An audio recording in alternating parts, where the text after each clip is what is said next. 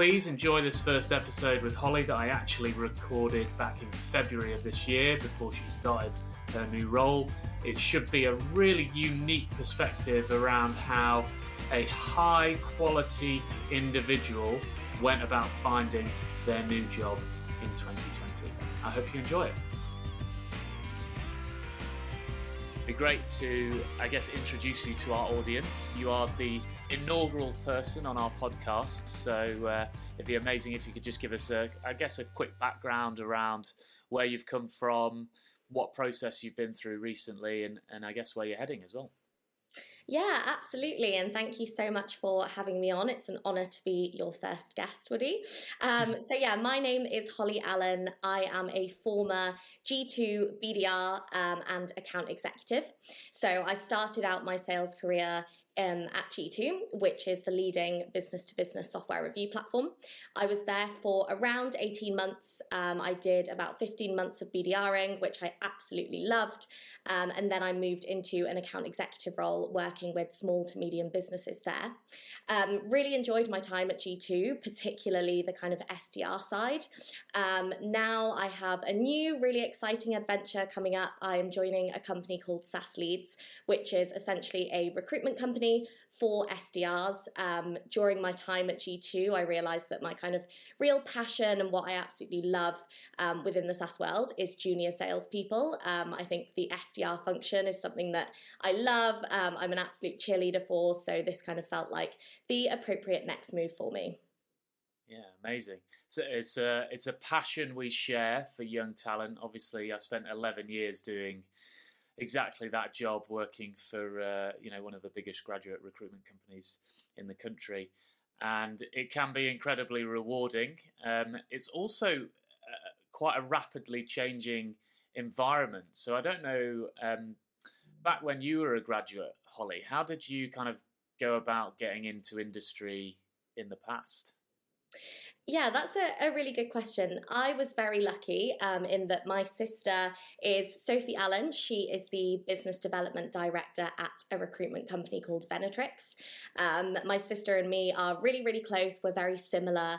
And she kind of really held my hand and guided me through the transition from, graduate university to, okay, it's time to step into the real world and find myself a job. So before G2, I actually started out in recruitment. So I was working in Rec to Rec at a company called SW6. It's a tough gig. Pardon? Rec to Rec is a tough gig. Yeah, I mean, it was tough, but to be completely honest, I absolutely loved it. I was a graduate myself, and I was literally speaking to graduates all day, calling them up, preparing them for interviews, holding their hand through the process, and I absolutely loved recruitment. I think if it wasn't for COVID and a few kind of changes within the business, I'm pretty sure I probably would have stayed in recruitment. But obviously with COVID and everything, companies didn't want to hire anymore, let alone hire graduates. So I decided that I wanted to move into a bit more of a kind of lucrative industry. The tech space seemed like a safe bet at that point. Mm-hmm. So had another pep talk with my sister. I was like, look, I love recruitment. I definitely want to kind of stay within this realm and this world, but I think I need something that's a bit more kind of stable for now. Wasn't sure what was going to happen with my job. So she, at Benetrix, they run assessment days. She put me on an assessment day for G2. And yeah, it was kind of, I fell in love with the company. The former VP of EMEA there, Henrique, he was absolutely amazing. I feel, so lucky that I got the opportunity to work with him. He's moved on now, but kind of from my initial conversations with him, I knew, yes, this is someone that I want to, work alongside and really be inspired by throughout my time at G2. Yeah, amazing. So, and look, G2, amazing business. We love them to bits. They've done a lot for us, to be fair. In terms of that, there's a couple of things I'd just like to pick up on what you've said there. So one was just how essentially your sister helped guide you through this process and get into your first kind of role within tech. And then secondly, you said there that Henrique, you just kind of connected with him as an individual. So firstly, I think it would be really interesting to kind of unpick, that relationship with your sister obviously is great, but what was it about the sort of G2 brand, etc., that made her think, okay, well, Holly would be right? And how did those two things kind of connect, do you think? Yeah, I think I definitely have the kind of right personality for sales. I think she knew that I wanted to be in a very fast-paced environment in a business that was certainly moving in the right direction. You know, G2 is an absolute rocket ship.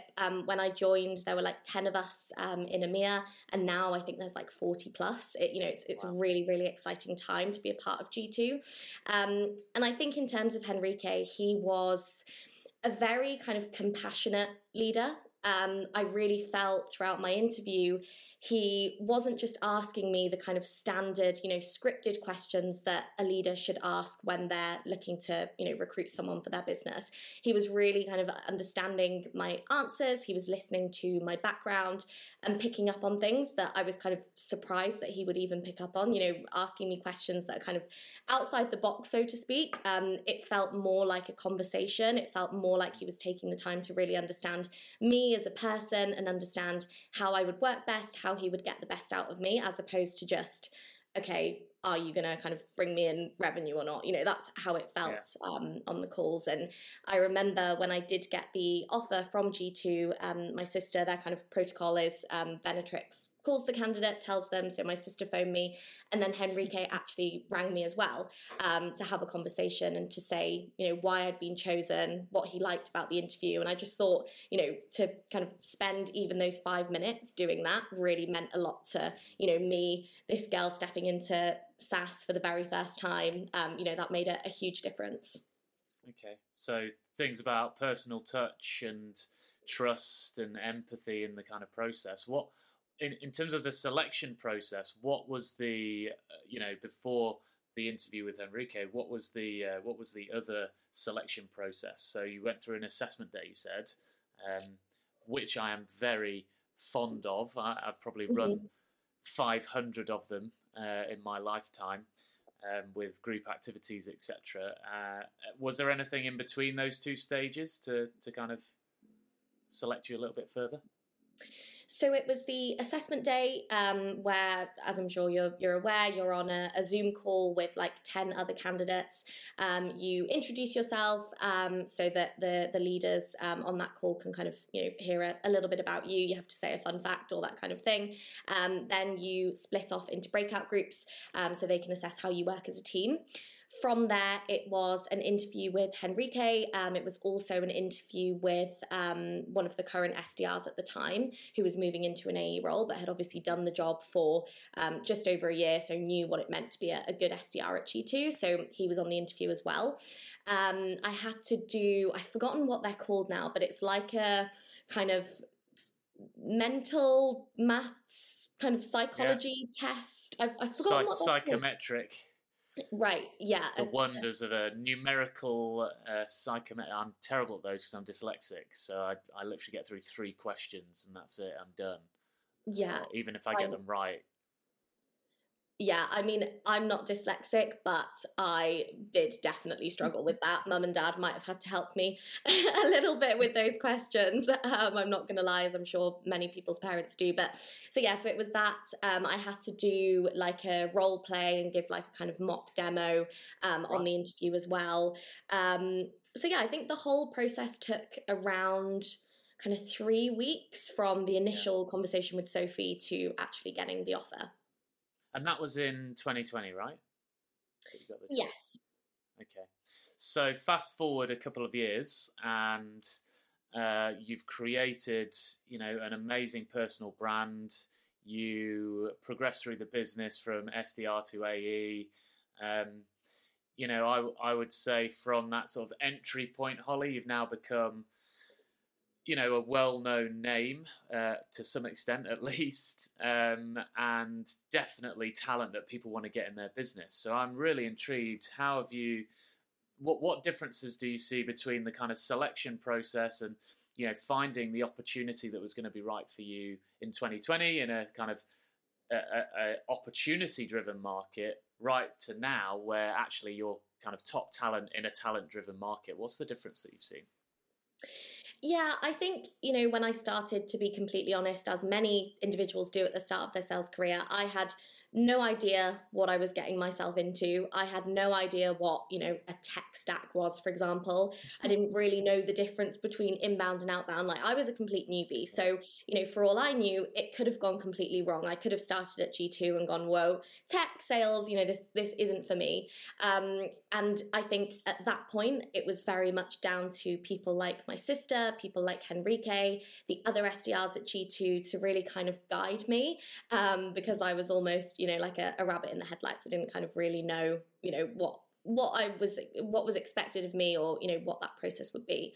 I think being at G2 has taught me a lot. Obviously I've been really lucky in that I could grow my personal brand, and I've learnt a great deal about sales, about being an SDR, about SaaS during my time at G2, and I think that put me in a much better position. I'm a lot more educated on the market now. I'm a lot more educated on, kind of all things sales, really, as opposed to where I was when I very first started. So that could really kind of help me to know, okay, where do I want to go next?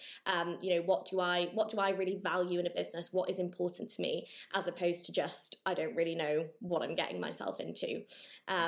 So I guess in a way you could say I was able to be a bit more kind of picky and choosy about where I wanted to go, just because I do have, that experience and that knowledge. Yeah, absolutely. So how did you, now that you've garnered that knowledge and experience, how did you kind of go out to the market and go, okay, these are the companies that I want to work for, and these are the ones that I'm going to focus my time on, which I think is the transition really now, is because it's become talent driven, is you can be a lot more picky, right? And you can actually take it down to, these are the companies I want to work for, as opposed to what opportunities are available at the moment. Yeah, I think, it goes without saying, like, it's definitely a very scary process when you do think, okay, maybe I'm not as happy as I could be where I am. Maybe I do want to start exploring the market. And I remember when I first had those thoughts, I was a bit like, oh my gosh, I have no idea, what to do or where to even begin. So the first thing I did was I had a chat with some of my friends in the industry, other SDRs, other AEs, maybe people that had recently done a move from one company to another, just to say like, hey, look, full transparency, I'm having a think about exploring other opportunities. What did you do? How did you go about it?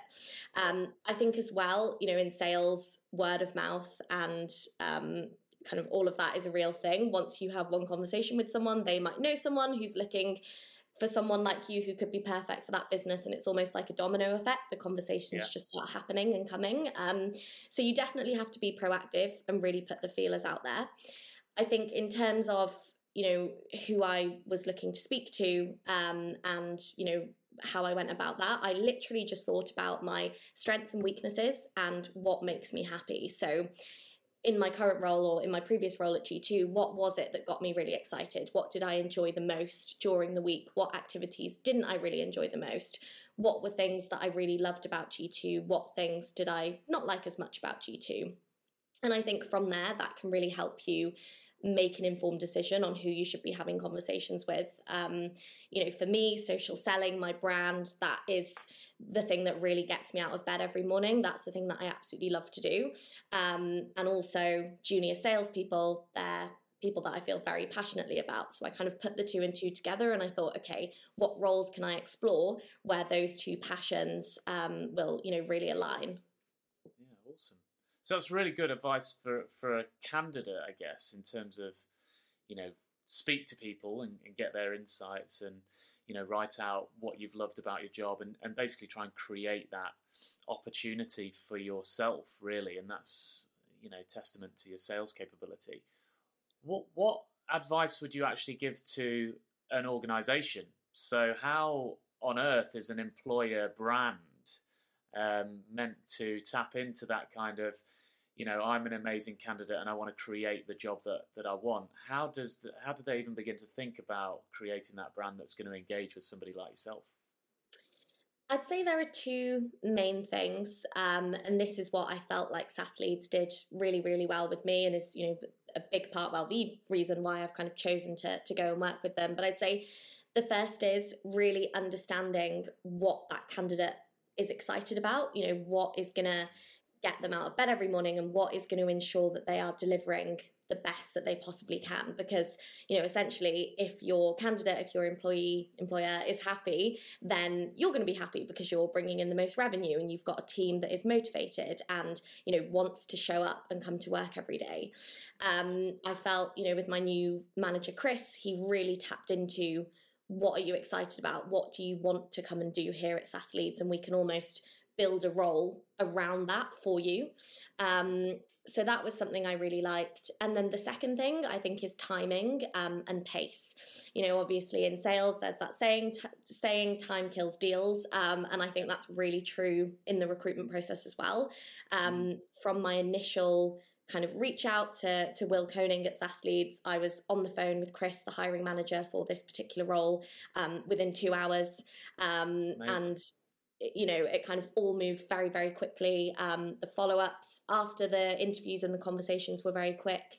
And it was like they were just constantly communicating with me, getting me excited. So yeah, I'd say they're the kind of two most important things. Yeah, amazing. So it sounds like, putting it all together, you've got your kind of network effect. So you've got to treat your employees amazingly so that they become your advocates for the future, because you never know who's going to ask the question, what is it like to work at XYZ. Secondly, you've then got, you've got to, have a sort of a malleable process that is really quite quick at the moment. I mean, if you're too slow right now, you're just missing talent left, right, and centre. Out of interest, what interviews did they do, if any? Like, did they do any of the kind of wonderful assessment centres, role plays, etc., or was it simply interview based this time round?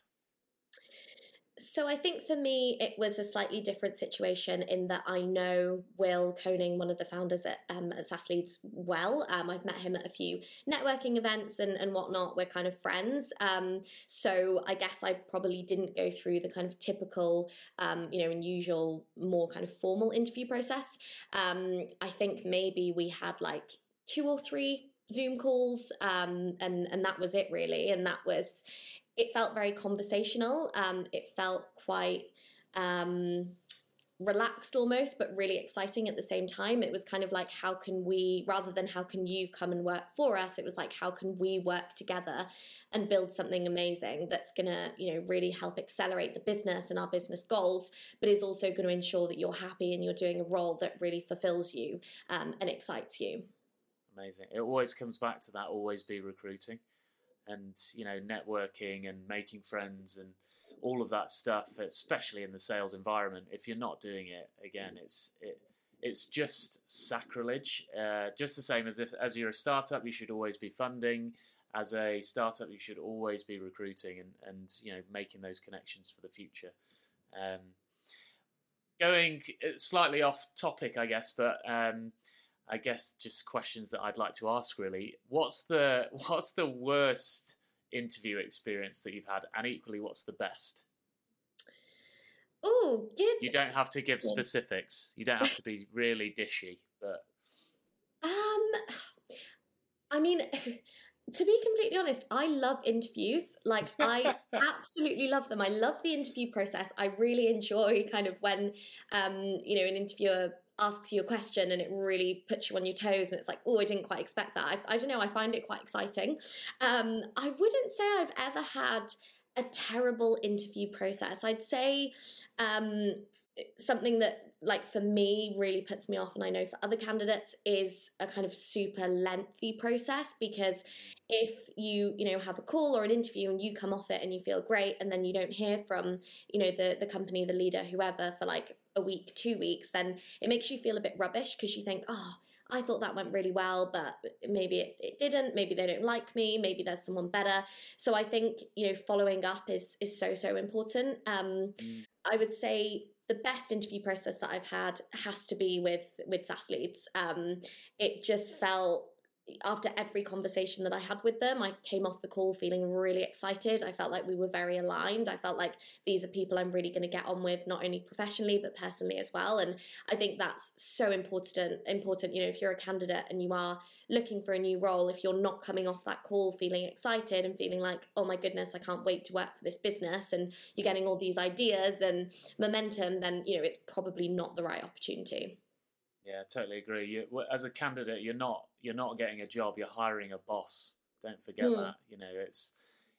There's no great advice that anybody's ever given me than don't look at the business, look at the boss, because 80% of people leave their boss, not the business actually, and therefore that connection. And I think you can from a hiring perspective, as a hiring manager, you can really feel when something is conversational but challenging, and that person is relishing the challenge, and actually that spurs on even more conversation in an interview.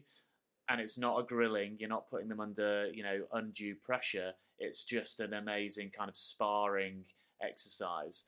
Do you think, however, the sort of interview world needs to change? I personally, I think the idea of sitting somebody in front of three people, for a lot of jobs, sales probably is a bit different actually, but for a lot of people, sitting in front of three people to become a developer, a software tech person, having an interview with a panel, it doesn't really have much correlation to whether they're going to be a great developer or not. So be interesting to know, moving back into recruitment, how do you think that process is going to evolve? Yeah, that's a really good question. Something that we are trialing at SaaS Leads is, rather than companies seeing the candidates first, we are literally just understanding, what it is that they're looking for in a candidate, what skills, what values, what's important to them. And before they've even spoken to the candidate, we are placing that candidate into a role with them. We're saying, trust us, trust our judgment. This candidate is going to be a really good fit for you. And I think, the reason why I think that's, really, really great. And as I say, we're trialing it, but I think there is a lot of unconscious bias in sales. I think it's something that is improving, but I know, 2 years ago, even if you didn't have a degree from a Russell Group university, if you weren't from a kind of, middle to upper class background, I think all of those things, race, gender, sexuality, I think all of those things really play a big part.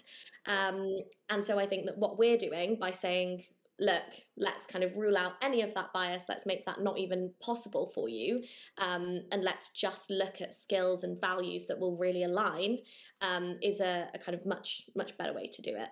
Yeah, it's a big leap of faith, but the reality is, if you've done your due diligence as a business and you're putting your credibility behind that should give people the confidence that those individuals are going to be right. And I totally agree in terms of unconscious bias, and it's becoming more unconscious bias, and people need to keep challenging it and being made aware of it, and doing things like what you're doing, and to the point where, yes, we're a video interview organization, but actually we're talking about how can we remove visual bias, so actually blanking out the screen so you can't see the candidate at all, and just listening to their voice and their answers and their competencies as a stage before then taking them to the next stage. So I do think that whole challenge is, especially to engage with social mobility, is gonna really change the way people are interviewing over the next sort of 2 to 3 years, and open up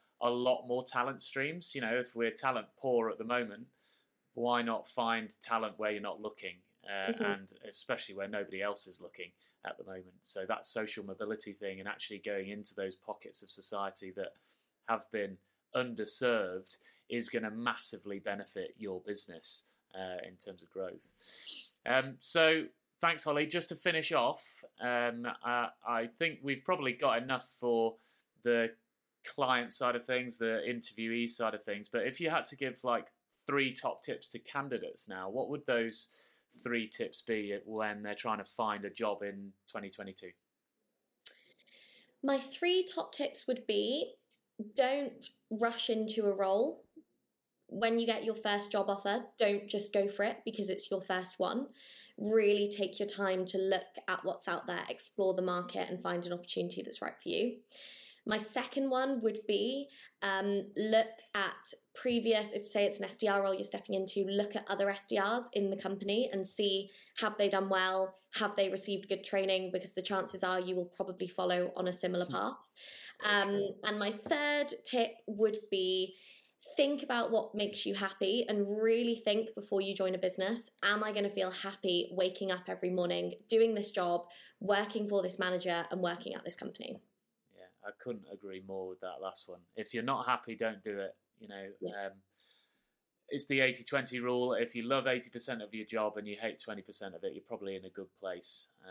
But yeah, make sure you're being happy. So thanks very much, Holly. It's been amazing speaking to you, and I'm sure we'll speak again in the not too distant future.